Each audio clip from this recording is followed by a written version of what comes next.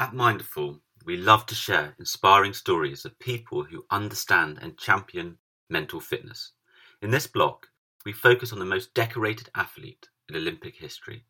Winner of 23 gold medals and 28 Olympic medals in total, we are of course talking about superhero swimmer Michael Phelps. Despite being invincible in the pool, Michael has struggled with his mental fitness. He's spoken about suffering with spells of anxiety and depression that left him locked in his room, not eating and not sleeping. Speaking to the public, he said that during at least half a dozen depression spells that I've gone through, I didn't want to be alive. These spells usually came right after his Olympic victories, showing that even the physically fittest among us can and do suffer from poor mental fitness. But it's Phelps's proactive and open reaction to his lived experiences that is inspiring.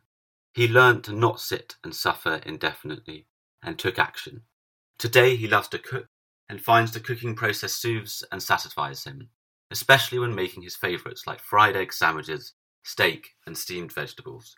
Similarly, when asked how he manages his mind, Phelps replied, "For me, I have to get in the gym every day for at least 90 minutes. It's the first thing I do, and look, there are days that I don't want to be there, but I force myself to do it. I know it's for my mental health as much as for my physical health." Just like you're listening to Mindful, sometimes it makes sense to seek external support for our minds. So just as Phelps hired coaches to help prevent injury and get him physically fit during his years as a professional athlete, in 2015 he did the same for his mind and visited a therapist.